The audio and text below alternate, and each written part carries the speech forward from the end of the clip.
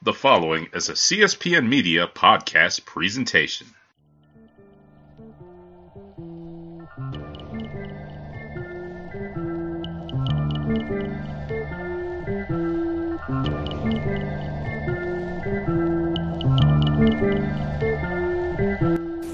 All right, everybody. My name is Nubias Woolborn. The name on the marquee is Beer It Is, and we are on CSPN Network.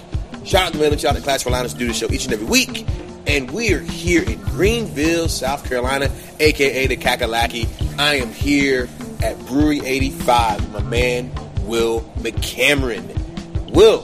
What's up, man? What's going on, brother? How you doing? I'm feeling fantastic, Have a good man. holiday? Yeah, great holiday, man. You know, getting ready to get the year started, and it's one of the first places I really want to come by. I've been hearing a lot of good buzz, so really looking forward to getting into your beers and hearing a lot of your story, man. So let's get right into it, man. Yeah.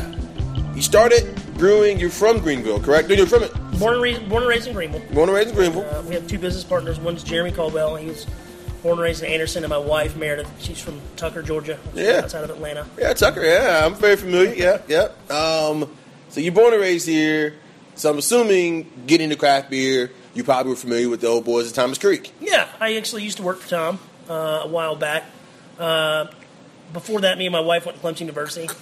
She learned how to brew wine in a class there, and so we did that a lot. Really? Yeah, and that's kind of where I kind of discovered fermentation. Mm-hmm. And then once we got out, I looked at brewing then. Like I was like, yeah, let's brew some beer. And then I looked at all the steps. I was like, no, I'm too lazy. I was really lazy in college. When we got out, I was pretty looking for a hobby, and that's the first thing. And it turns out I was pretty good at it. So when did you know the wife was going to be the wife, man? Do what? When did you know the wife was going to be the wife?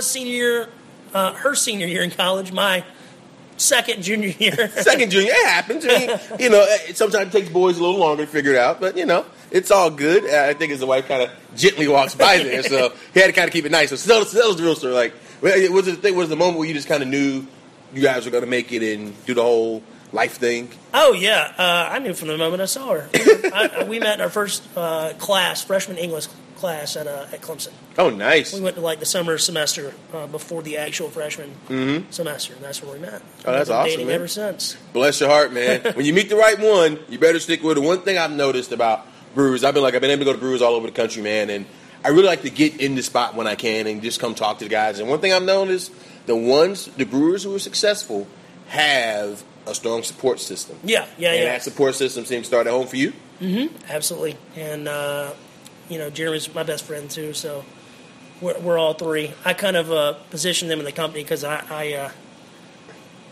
like to run with stuff. Mm-hmm. I do a lot of crazy stuff, and I needed some people kind of bring you in? Yeah, to say, no, we're not going to do that. Fair enough. Spend money on that. So how do you go from being too lazy to brew to brewing at this big 30-barrel brew house?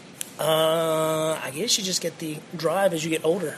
You just want to start working and playing less, and it's a natural kind of progression of getting older.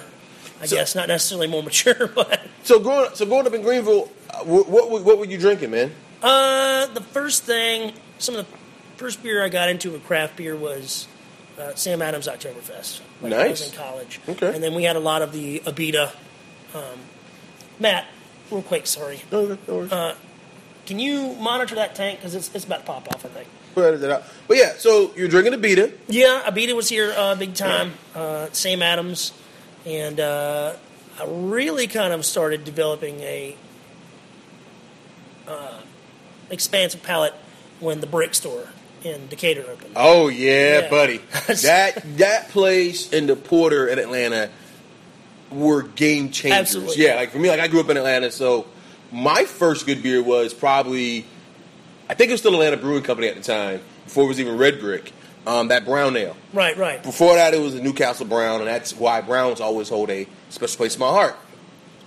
So for you, go ahead. Sorry, so my favorite beer of all time was Schneider's Aventinus. Oh, yeah. The regular, not the Ice Block. I don't really like the Ice Block, but that's where I had it for the first time, and I kind of got into German beers and really appreciated and liked German beers a lot more than any other style.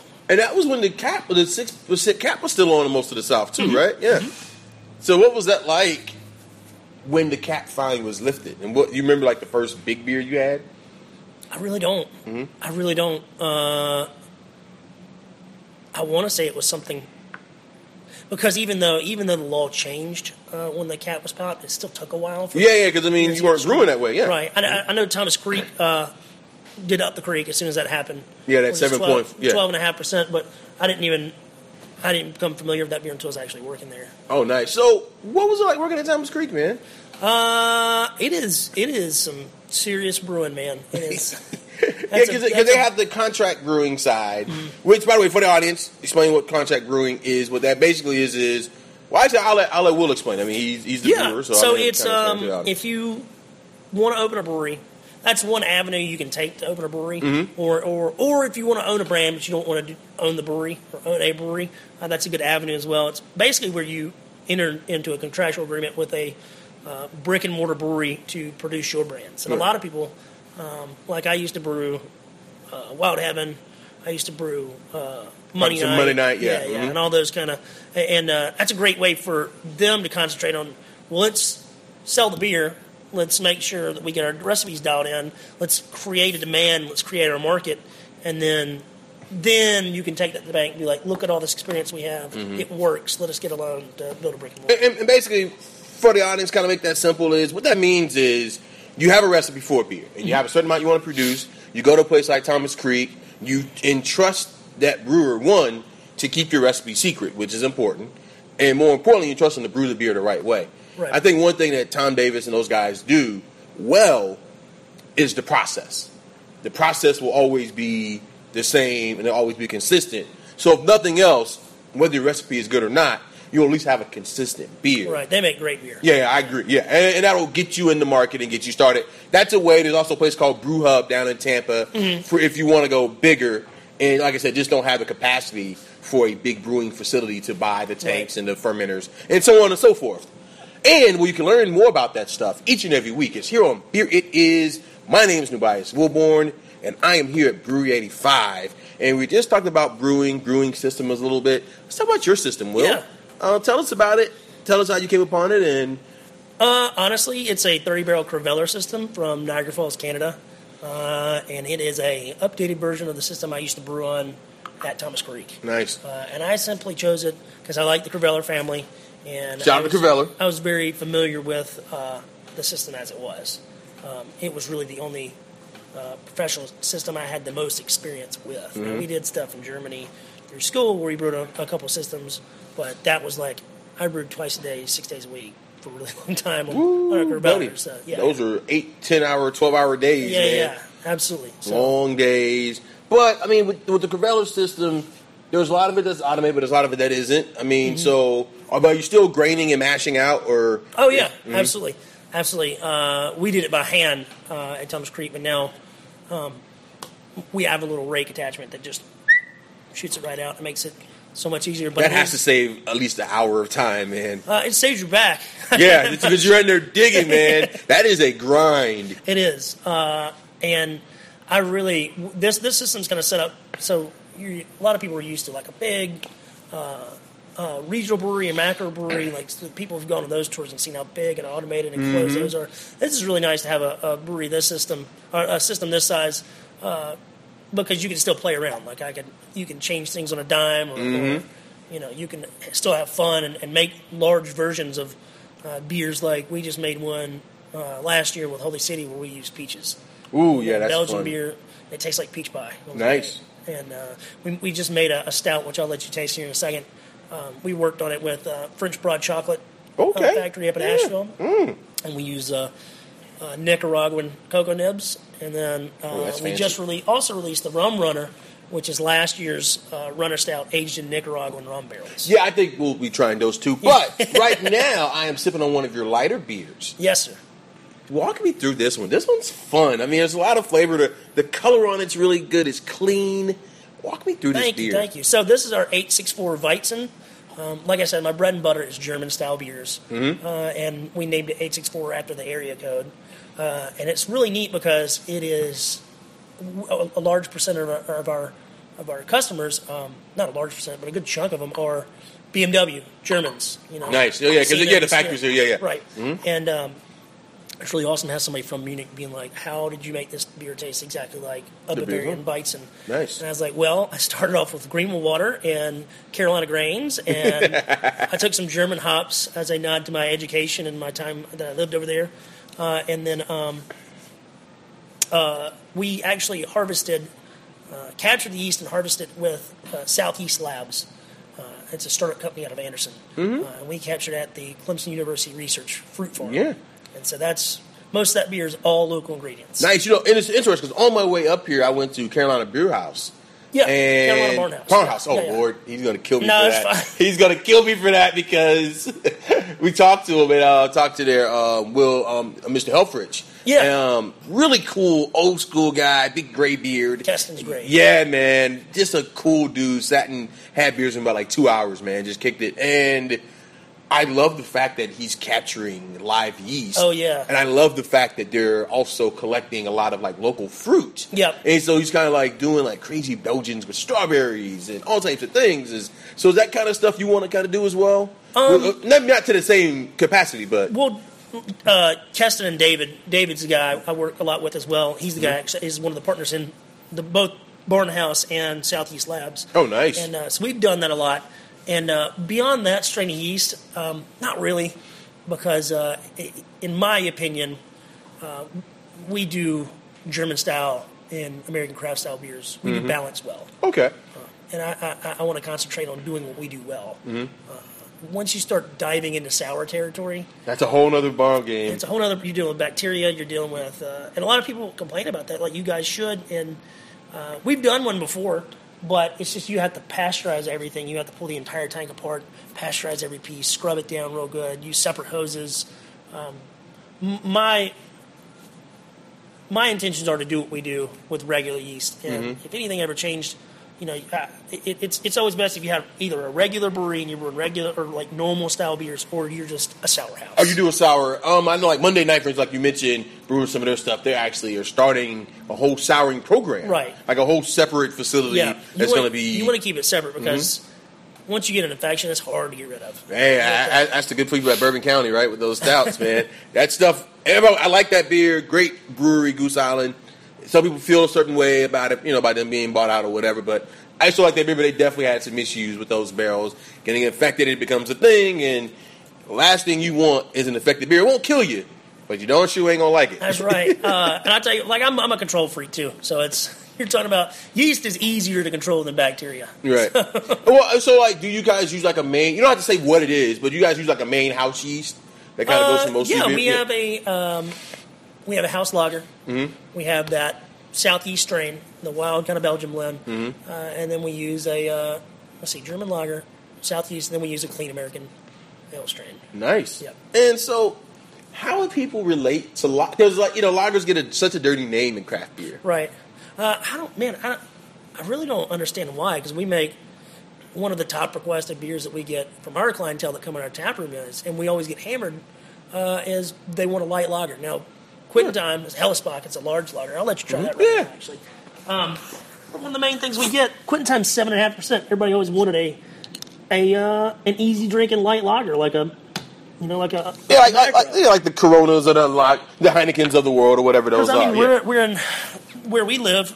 We're surrounded by lakes. We're surrounded by outdoor activities. We're surrounded by hiking and camping. It's hot a lot of the time, and you want something which is a very interesting challenge I think Southern breweries have, because if you're in Georgia, Florida, Alabama, whether you're in Muscle Shoals, whether you're in Florida and Miami, right, or whether you're in Georgia on Lake Lanier, I mean, you want, at least for 5-6 months of the year, easy drinking. Yeah, you want something easy to drink that's not too heavy. Me, I like stouts all year round, but for a lot of people, particularly people who are entry craft beer folks, you want something that's easy on a 90-degree day. Right, and I also think that the culture down here is kind of geared towards a light beer as well, rather than porch drinking. Right, tailgating, grilling, hanging out with friends outside. Like a lot of activities in the South are outside, and it's just like you said, blatantly hot, oppressively hot. Well, yeah, and see, for me, it's interesting. Like when I lived in the Midwest, it was the exact opposite. It's winter warmers, it's porters, it's stouts, it's imperials. big body beers because, well, it's cold. Right. And you're not going, let's just put it this way. When you have a couple, you're not going back outside anyway. So you're going to sit down, you're going to drink that beer, and it's okay to drink it slow. Whereas, like you said, down south, you're kicking it, you're hanging out, you're having some food, you're going to have more than one. So it seems like a beer like this, even though it's a 7.5, and another thing, I got to remark on the color on this beer. It is very clean. Mm-hmm. I'm looking at it, I don't see any floaties, I don't see anything weird, just a clean, good-looking beer. Like, how do you get it so refined? Well, basically, we treat a lot of beers. We shoot them through a lagering process, whether they're ales or lagers, regardless. And we do a lot of kind of tricks in the back, and we don't filter anything yet. We're planning on putting fishing beer in cans. That's next year's goal. Okay. So I imagine we're going to have to start filtering them because we don't want any mishaps out in the market or anything. Right. But, we just give it all an intensive lagering schedule. Ales not so much. Like right. a lot of people try to. There's a phrase called grain to glass. So beginning to end in our industry, and a lot of people try to push that to 10, 14 days on an ale, and I'll even go as far as 21 days plus. Okay, just let it sit. Residency time. I mean, you guys got a lot of fermenters too, though, so that kind of helps a little bit, right? Yep. Places to put it, because that is, I think, one of the reasons why, at least early, a lot of craft brewers did. Well, two reasons, I think. One, you just don't have anywhere to put it. Because you got to make money, you got to move the beer pretty quickly. But it seems like you have several 60-barrel fermenters that kind of help you out. And I see a little 30 over there. As far as storage and other things, quite honestly, a lot of brewers that just aren't good enough, I think, to brew lagers. Well, I don't think it's not that they're good enough. It's just that the industry grew so fast, so quickly, and there was not time to study that craft. Well, not only that, but there just wasn't a lot of back end experience, like experienced brewers. So it was kind of brew by the seat of your pants for a really, really, really long time. Right. So. I mean, it's a very unforgiving style. I mean, because you expect a lager to look a certain way and appear a certain way, and if that's not there, it's gonna automatically turn you off of it. So to get this style where it looks good, smells good, right, and drinks good, I think to me, I call it a brewer's beer. Yep, that's exactly. I mean, I hate to say that I brew beers I like because, you have to brew beer. Brew beers for your audience. But, Fishing Beer and Quitting Time are brewers' beers. I wanted to make sure that, because I know that I was going to spend probably the rest of my life drinking my beers, so it needed to be it's something I can enjoy. So, man, let's go back a little bit. And before we go back, guys, by the way, listen, always make sure you check out Beer It Is each week on the CSPN Network. My name is Tobias Wilborn here at Brewery 85 with my man Will McCarran. Let's get into this a little bit. Let's go backwards. You mentioned, there was a period where the wife learned how to brew wine. Or ferment wine, rather. Right. Ferment wine. Big difference. Wine doesn't get brewed unless it's a barley wine. But anyway, and you kind of was learning from watching her and dealing with her. Right. At what point did this become like, you know what? I can make some money making beer. Honestly, it was. So I'd homebrewed forever, and then I worked for Thomas Creek, and then I changed jobs, and so what kind of work are you doing? I was doing fire protection engineering. Oh wow, okay. And switched to brewing, and then kind of burned myself out, which is really easy to do in this industry, and. Was lucky enough to have my engineering job back and just poured myself into home brewing and was picking up hours at the Greenville Beer Exchange here downtown. Nice little bottle shop. And kind of learning that is a cool bottle shop, man. It really is. In this area, man, has some really cool stuff going on, man. I mean, you have Thomas Creek, which is I think the stalwart of South Carolina, really. I mean, are they the oldest active brewery? I think they are, if not. It's either them or RJ. RJ Rockers? Yes, sir. Okay, I like RJ Rockers. They're pretty cool, too. And I'm glad they finally started styling their beers, because for a while, they were just brewing stuff that was good, but you didn't know what it was. But, like, they called that bell ringer, like, a pale ale. It's like, no, dude, it's not a pale ale, bro. It was great beer, but it's not a pale ale. But anyway, so they've been around for a while.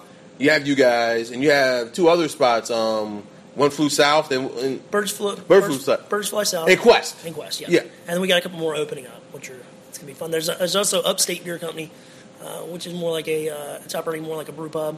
Okay. I don't think they do anything off site. And you've also got Swamp Rabbit out in Traveler's Rest, which is Nice. Very close. Nice. They brew some great beer too. So what's it like having a little bit of? Would you call it competition, or what's the scene like? No, and I've always said it. It's much better rather than to fight over the scraps that the conglomerates leave. It's better just to grow the pie. And we've been, we've worked well with a lot of local breweries, and there's not really. We always borrow stuff from each other and help each other out. And there's no infighting. That's cool, man. So everybody gets along. Everybody plays nice. Is there a South Carolina guild? Like, how does that work? Actually, yeah, I'm the outgoing communications director of the South Carolina Brewers Guild. Nice. And there's about, I'll say a little, maybe we're 40 or over now. 40 breweries are over now in South Carolina. That's not bad. And we have, I believe, in the neighborhood of 25 to 30 members. Okay. Of the guild, so that's pretty awesome. And so you guys get together, you guys meet, and right. Yes. Try to. Yeah, we the executive committee meets once a month, and I think we've had two yearly meetings with another one upcoming here soon. So, what's the goal of the guild here? To just promote longevity in breweries in the state. Originally, the goal was, God, we just need to get laws changed and get up and running. Right. And now it's more like, well, we really need to. We've seen some people on the back end. We've just seen people's like, well, I'm going to get into brewing, and they contact us and we're like, well, we'd like to, sign up. How do we do this? We're Okay. like, well, that's great. Where are you at in your journey? And they're like, oh, I don't know. I don't know how to brew beer. I know. What? And so, I think the hopefully the goal. But do you have any money? I mean, hopefully the goal is to kind of get people, give them kind of like the Brewers Association does nationally, just Right. give them a bunch of good avenues to try to get open and stay open. Is there a good homebrewing community like gets here in the state and so on and so forth? There is. I'm actually going to pour you a brown right now. It's the Yeoman's Brown Ale. Oh yeah. This is the first beer I ever the first beer I ever brewed was a brown ale, similar to this, and I just kept brewing brown ales, and then it eventually got into this. And this always gets the highest marks from World Beer Cup and GABF and everything. I tell you what, man, there's nothing like a good brown ale, man.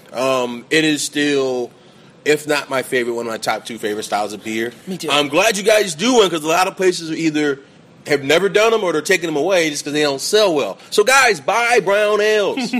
Or a lot of people will do like a flavored brown ale, or they'll do a porter, or they'll do, That's just- one of my favorite beers is, like I said, Schneider Aventinas, but Avery's Ellie's Brown is one of my favorites. Yes, Yep. It's just a good beer. It is one you can find pretty easily. It's a good. This is nice, man. Thank you, buddy. Like I said, like I tend to like comment on your color of your beers a lot. Like I am really impressed with how they look. They look like the style. Thank you. I know that sounds silly, but I appreciate the beer looking like what you say it is. Well, that's the kind of the German. When I went to school in Germany, in Munich, that's kind of what they drill in your head to make sure that you follow the rules. Everything's got a place, and there's a place for everything, and that's where we got a lot of our balance, not only with aromas, bitterness, flavors, but also they drill in yeast byproducts and just balance across the board, even in the color. Low bond. I tell you what, another place where you can find balance and bonds and brews is here on Beer It Is on the CSPN Network. We're going to take a quick pause for the cause because my man Will McCarron here at Brew 85 is going to pour up a couple more things for me to sample, and we're going to wrap up and kind of get into a little bit more of his German story.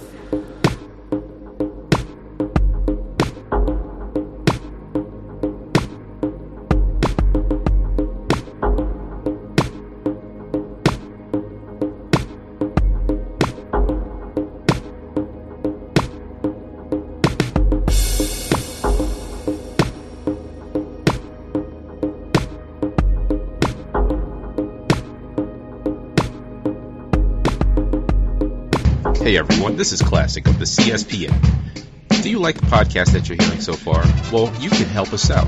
Keep our podcast free for you by shopping at Amazon. Visit our website, cspn.us. Then click on the Keep Our Podcast Free link at the top of the page. From there, you can shop for music, books, Blu-rays, DVDs, toys, jewelry, apparel, and much more. All with the discounts, quality, and shipping reputation that Amazon has to offer, and all through the CSPN. So, help us out. Go to cspn.us, click on the Keep Our Podcast Free link, and shop at Amazon through us. Do it today.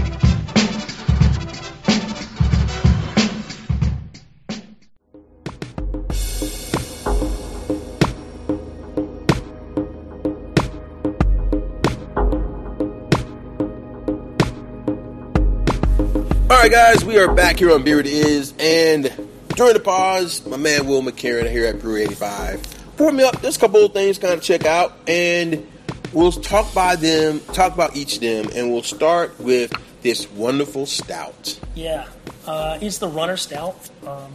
We actually brew this, not in collaboration. We came up and designed the recipe with them, with the French Broad Chocolate Factory out of Asheville. Yeah. That's one of me and my wife's favorite places to hit when we vacation up in Asheville. Nice. And how far is Asheville from here, by the way? Depends on where you're driving, how you're driving. Anywhere from an hour and 15 to an hour and 30 minutes. Not bad. But it's not like a Columbia where it's an interstate. It's very windy, going up the mountains and everything. It's probably pretty scenic getting up there. Oh, God, it's great. Especially if you go through the mountains and everything, and Blue Ridge Parkway and stuff. It's great. I like it. And it gets you some chocolates. Yeah, so it's a single source Nicaraguan cocoa nibs. And then we've also released the Rum Runner Stout, which is a rum barrel aged, the same version, last year's version of the stout. Also, we sourced Nicaraguan rum barrels out of really Nicaraguan rum barrels out of Nicaragua. Well, I mean, I don't know. They could have came from Dubai or something, man. You never know, man. Could have came from Dubai. Could have came from Jamaica. Who knows? Obviously, but seriously, well, a lot of good exports from Nicaragua, right? We're just gonna move right along. The rum barrel. I've never had a rum barrel stout. So, what brought that into conceptualization? Really, just me neither. And I was like, that is something I want to get into, and we're not gonna do it this year because unfortunately the way we brewed it, the way the rum barrels were coming in, it just didn't work out. Yeah. But I'd never had it, and I was like, that okay. I want to be the guy that puts a stout into a rum barrel, and those things are. When they come in, like the barrel had been used in the country for 30 plus years. Oh wow! And it shows up in your doorstep like just this at the end of its life, and you try to have barely holding together. Yes, you have to do all this voodoo magic to get it to hold beer, and my God, it's great though. It was a learning experience, definitely. Nice. And so, man, what's your philosophy on barrel aging? Honestly, right now, as in, what do you mean? Well, I mean, let's say how do you go about sourcing the barrels? How do you go about, disinfecting that whole thing? So basically what we do is I never want to sit on barrels. Like I get them and try to have something ready to go in them. You get them, you check them, you inspect them if they're wet. You give them a good rinse, and then we nail them with pasteurization, 180, and let them soak overnight or 2 nights if need be. Nice. Fill up all the plugs, and we kind of go from there. Like, all right, that's going to work. That's not going to work.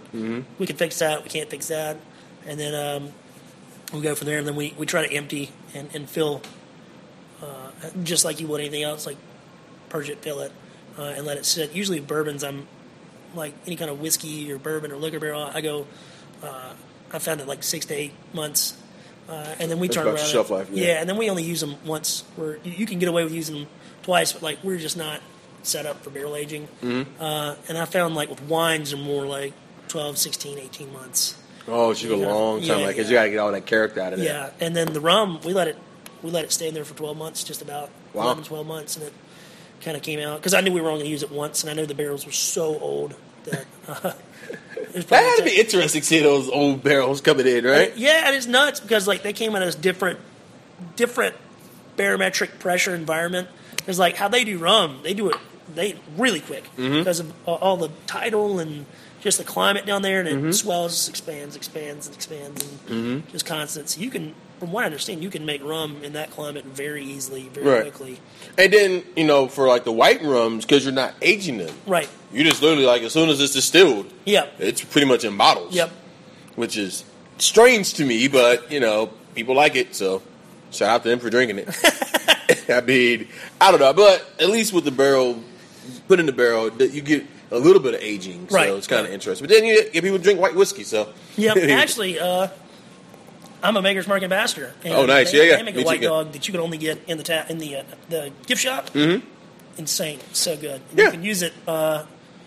You could use white dog in any cases. You could use tequila, like margaritas and stuff like that, or in cooking. It's really good. Yeah, it's gonna taste good. It's just interesting because all it is just basically distilled. It's that same. It is the same product. Yep. It just hadn't been these charcoal barrels yet for however long. Yeah, which is so fascinating. If you get a chance, Kentucky Bourbon Trail is very awesome. Oh, yeah. Yeah. Most definitely. Got some good stories. Yeah, we'll talk about that off here. 'Cause, man, we'll go into a whole nother podcast on talking about like bourbon and aging and just my fascination with, and kind of I'll tie this back into brewing. Like, you guys go out of your way to be so clean as brewers, right? Most of the time you go to the facility, if there's a speck of dirt, the brewer's like, oh my God, it's dirty. You kind of like that earlier. Like, oh my God. It's like, dude, relax. But I mean, I know. But with like bourbon, it's like, there's just open vats and you can put your finger in it. And, they encourage it. Yeah, it's like so crazy. It's like, dude, like, somebody's going to drink that. Well, yeah, it gets you still. Don't worry about it. But at a brewery, like, I couldn't go up to the Bright and I would get shot in most places like that. So it's just fascinating. Or I couldn't, like, go touch the grain and stuff like that. So it's just amazing how different and the quality that goes into what goes into your glass. You said grain to glass. Yep. Thank you very much. I appreciate that. No problem, man. So let's go back. Let's go back to Germany. Yes. How'd you end up in Germany, man? So I went to me and Meredith and Jeremy were homebrewing one night, and we had a couple to drink, and I was don't so many great stories start off like that. I mean, I was in that part where I was back working at my engineering job, and I said, "Hey guys, let's it's the options there. I bet you we can do it. Let's open a brewery because they all bring different facets of running businesses." And they said, "Okay." And the next thing I knew, I went to the World Brewing Academy, which is a dual school degree where I moved to Chicago for a little while, a couple months. You go to the Siebel Institute. Oh, yeah. And then you hop on the plane and move to Munich, and you go to the Domans Academy. And then you kind of tour brew all around Europe, Germany, Czechoslovakia, different places like that. So, man, what was the greatest lesson you learned? And what time of the year was it when you were in Germany, by the way? The tail end of spring. Or not the tail end of winter. So you got lucky. Well, yeah, but I still got hit with a snowstorm. Like, Chicago was awful. Oh, yeah. That was dead in the winter. Oh, buddy, man, that Lake Superior. I love that city. But it's a beautiful town, man. I had like 8 layers on. The wind still whips off. Oh, yeah. That's what they call lake effect. And you're right on Lake Michigan, man. Yeah. And that wind. I lived in Cleveland, so I know because it's on Lake Erie, and it's just one of those great lakes, and it's just wind just blows you. Cuts right. And either one of us like small guys, but yeah, we're still getting knocked around. So imagine like if you were a little smaller, man. That wind blows, and it is a big effect. But they also brew a lot of good beer. Did you drink a lot of Chicago beer while you were up there? Yeah, Half Acre. Oh yeah, Twin Brothers. Oh, no wait. Yeah, that's right. Twin Brothers? Twin Brothers, yeah. Yeah. Revolution was just getting geared up. Oh, yeah. When I was up there, Goose Island had just sold, but the pubs were still owned. That was back when Wrigleyville was still open. So, yeah, we did. And then we also went up to a lot of, like, Michigan breweries, like Founders, Finger Lakes. Did you go like to Indiana? Did you get, like... Did Bell's. Oh, yeah. We stopped in Indiana. I can't remember what it was or where it was, but it was like right on the border with Indiana, Michigan. Oh, yeah, because that kind of gets into like the Indianapolis area and stuff that. Yeah. So that had to be interesting going to Bell's and Founders. It was really neat. Because, they're brewing on huge systems. Right. And then... doing crazy stuff. What was awesome about the brewing school is like people like John Mallett, who's a bigwig, Bell's Production, bigwig of the brewers. He was one of my teachers. Wow. And like all the malting companies, we went to Breese up in Chilton, Wisconsin, and so toured that factory, and a lot of those people were our instructors, and it was really neat. So like, what was it like telling your engineering job? Well, I'm sure you're making a good living. I'm sure they're paying you well, insurance, perks, benefits, all that stuff. I'm gonna give you my notice. Okay, what are you gonna do? Everybody says like, oh, that must be a dream job, this and that, and we'll get some people that want to take that kind of route I did, and I'm just very like, look, man, unless you're seriously ready to commit your life to this, like, I was like, you got kids, you married, you get paid, you work 40 hours a week, you get paid well, you got insurance, good, just homebrew, just perfect being a homebrewer, because you're not going to see your wife or your kids, you're going to work 80 hours a week some weeks, in cold, damp, hot, dangerous conditions, so... That had to be crazy, though, telling the job, hey, I'm leaving this job that pays whatever it was paying. Yep. With, engineering is a very secure field. Well, I'm leaving here and I'm going to go start a brewery. In fact, before I start a brewery, I'm going to brewery school. They were like, good luck. We'll see. Nice. So did any of those guys come by here now? Yeah. That has to be interesting, right? Yeah. The fire protection company was in my family. Oh, So nice. It was really just me breaking away and my family just thinking like, yeah, what are you You'll be doing? back. Yeah, exactly. This is the great social experiment destined to fail that Wow. didn't at all. That's got to be fun, though, like to be able to say, hey, look, Mom, I made it. Yep. So what was your moment? Was it like, what was the first time you saw your beer on tap or in a store somewhere and it really just made it feel real? I can't remember where it was. I mean, it did feel real, but the most validating thing to hear is like just to hear an interaction where the bartender doesn't know who I am, the waitress doesn't know who I am, the customers don't know who I am, but I just over here at the end of the bar like, let me get that Yeoman's. Let me try that. What is that? And the bartender knocks out of the party explaining it. And the customer's like, that sounds great. Let me get that. And they drink it, and they talk to the bartender like, oh my God, that's great. Nice. And just to hear that, like being completely removed, or like seeing people that I don't even know on Facebook wearing our shirts, Nice. and like drinking our beer, and all right, the most validating, or the part where I was like, I made it. I was in here like I used to brew keg. I didn't have a head brewer. Like when we first opened the first couple of months, it was me doing everything, including running tap room. Oh, wow. And some guy used to come here. He still does come here all the time. And like I was having 18-hour days. I got a shower and a cot upstairs. Nice. Sometimes, yeah. And he I guess he was going through like a mental rough patch. And he came in and he's like, man, this is really cool to see you doing this. And he's like, you make my favorite thing. Like this brown ale is my favorite thing in the world. Wow. And I was like, that's pretty humbling. Damn. And pretty awesome to have. I make somebody's favorite thing. Wow.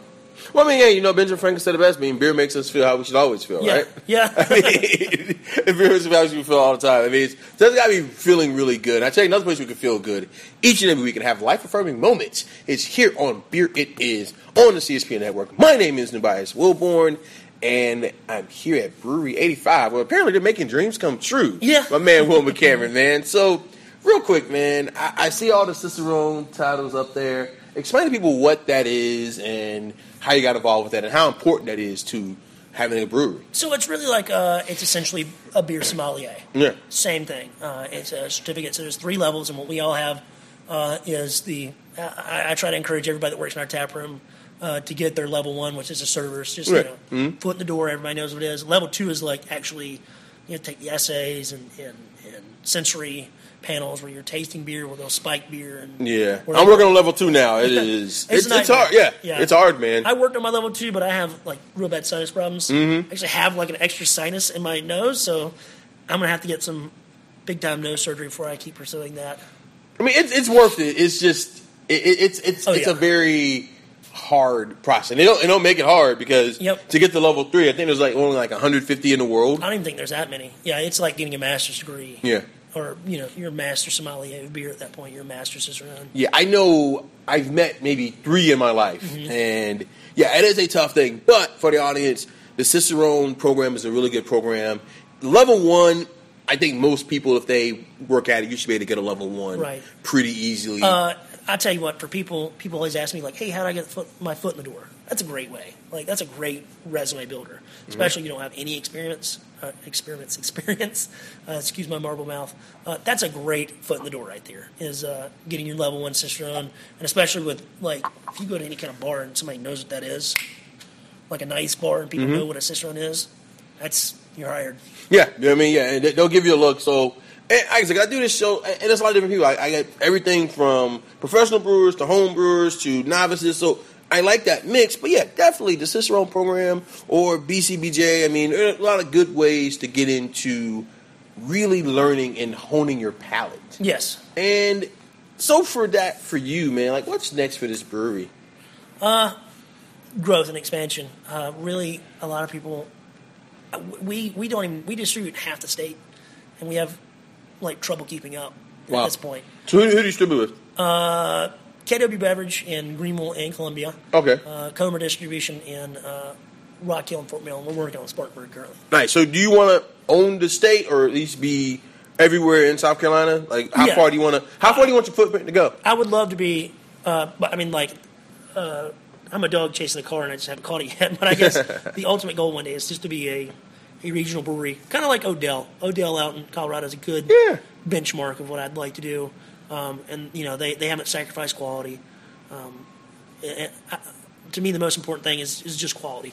Because there's a balance in that. I mean, because if you get too big, and when you get in a lot of places, you're not only getting your cores or your very, I don't want to say average beers, but you know what I mean. Like, you're not getting your crazy exclusive stuff because you just can't make enough of that to get out of the state. Right. So that seems to be a concern for you. Like, if you're somewhere, you want people to get your good stuff. Right, and we try to make sure that we spread that around the market and make sure that, because right now we either brew 60 barrels of it or we brew 15 barrels of it. And it's kind of hard to make sure that we keep our little end and then make sure everybody else gets their little sliver. But I'd say next is either Georgia or North Carolina, which I think Georgia is probably, we're leaning more towards Georgia. I can see that because like you guys could get right into like that northeast Georgia, down towards Athens, which they good craft beer market, but I think there's still room to get in there. Right. Atlanta's tough. I mean, Atlanta's a good market, but it's saturated. But I think you guys could do well there, though. I think like one of our old head brewer, which was one of my classmates in beer school, Taylor Lamb, he's opening Oconee Brewing Company. Oh yeah. So that's another, not to compete with him, but just so we can do some cool stuff. We have ideas of collaborations we want to do and have it so we can sell it. So it'd be nice side by side. That'd be fun, man. Yeah. And I'm interested. I've been hearing about Oconee. I'm really interested in seeing what they're doing because that's an area that just doesn't have a lot of beer being made there other than Athens area. Right. He's got a good head on his shoulders, and I think he'll do really well. He's one of the smartest brewers I know. He's a good salt of the earth.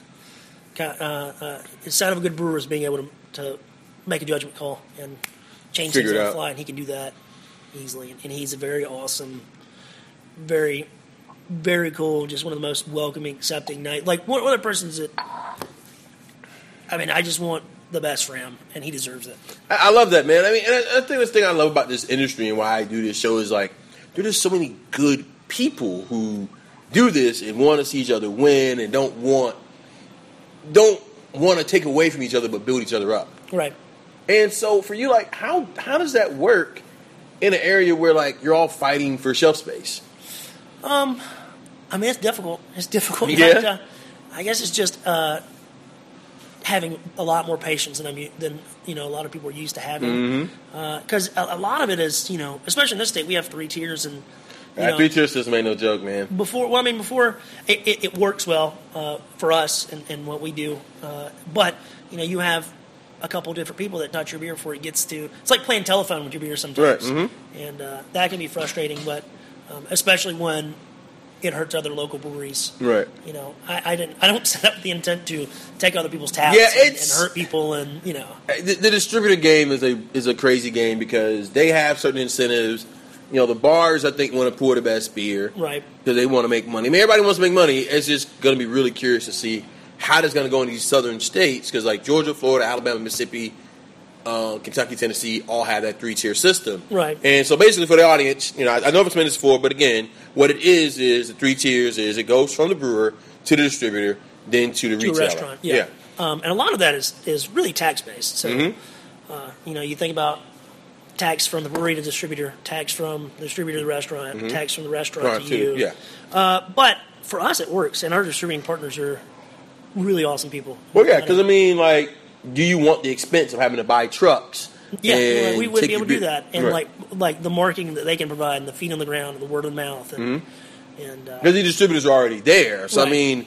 It's just more making the system more fair. But here in South Carolina, you guys can sell up to 2 cases of beer per person, right? I think it's a case per 288 ounces. Okay, so case that's per one person, yeah. Case per person per day. Per day. Yes, sir.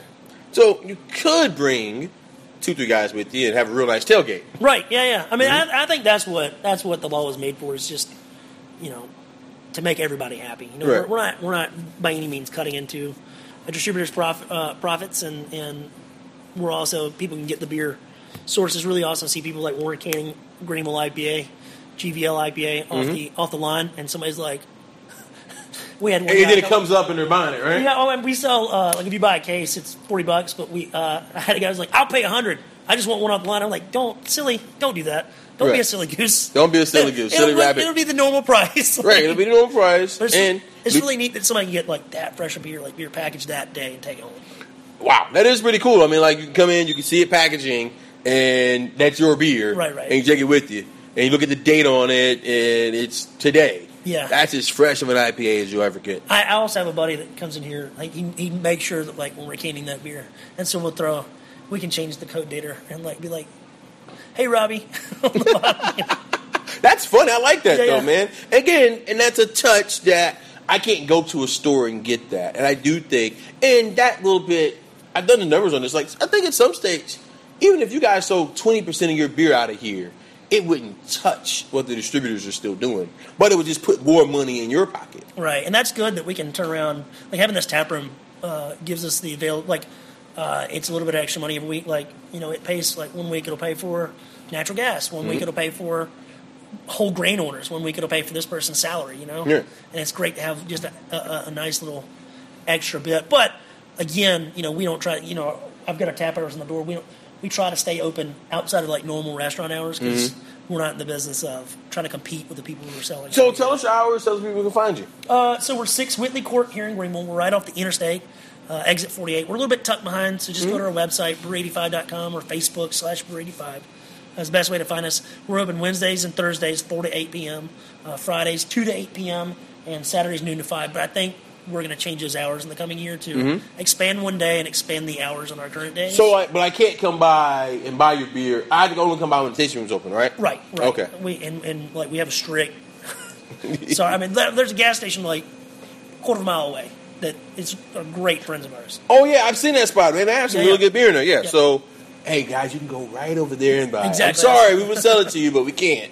But I mean, you know, you got to do what's fair for the business and everybody, and live the dream. And we have food trucks here most days, and fun events like this winter. We're going to have a winter's farmers market. Nice. Some friends of mine were like, "Hey, we just need a space, and we can kind of scratch each other's backs." I was like, "Absolutely, Let's do it." let's do it."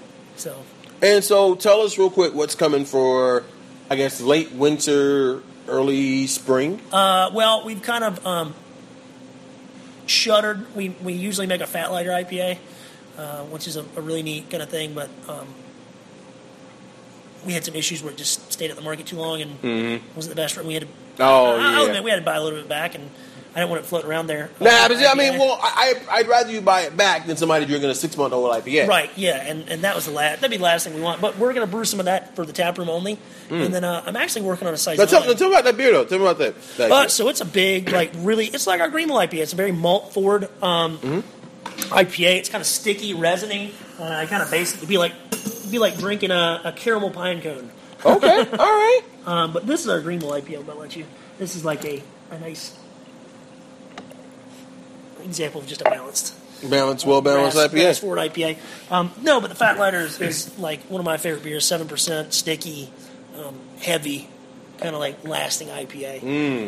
And then the saison, we're looking to make a saison, maybe even a couple saisons in the spring. So would you consider this IPA like a West Coast? Not necessarily. It's kind of an American IPA. Broad general. I was like, what kind of? I'm going to pick 3 IPAs I like, and I'm going to mix them. Okay. And one wasn't even IPA. It was Dale's Pale. I like Dale's Pale. Bell's Two Hearted, and then Odell's Mercenary. Ooh, okay. Yeah. And so I was like, let's kind of figure out what flavors I like there and put them into this. And that's what you did. I'm picking up a bunch of different hops and a bunch of different fun things. I'm really enjoying this beer. I'm going to enjoy some more beer, but we're going to get out of here. Thank you so much, Will. Man. I really enjoyed Brew 85. I am looking forward to getting back here soon. Thank you very much. It's kind words. All right, man. Thanks, brother. Hey, guys, listen, each and every week, beer it is. Now you know what it is. Go out, support your local brewer, buy local. And I mean by local, try to buy no more than 50 to about 80 miles away from your location if you can. Again, it's been the Bias Woolborn, and we're out.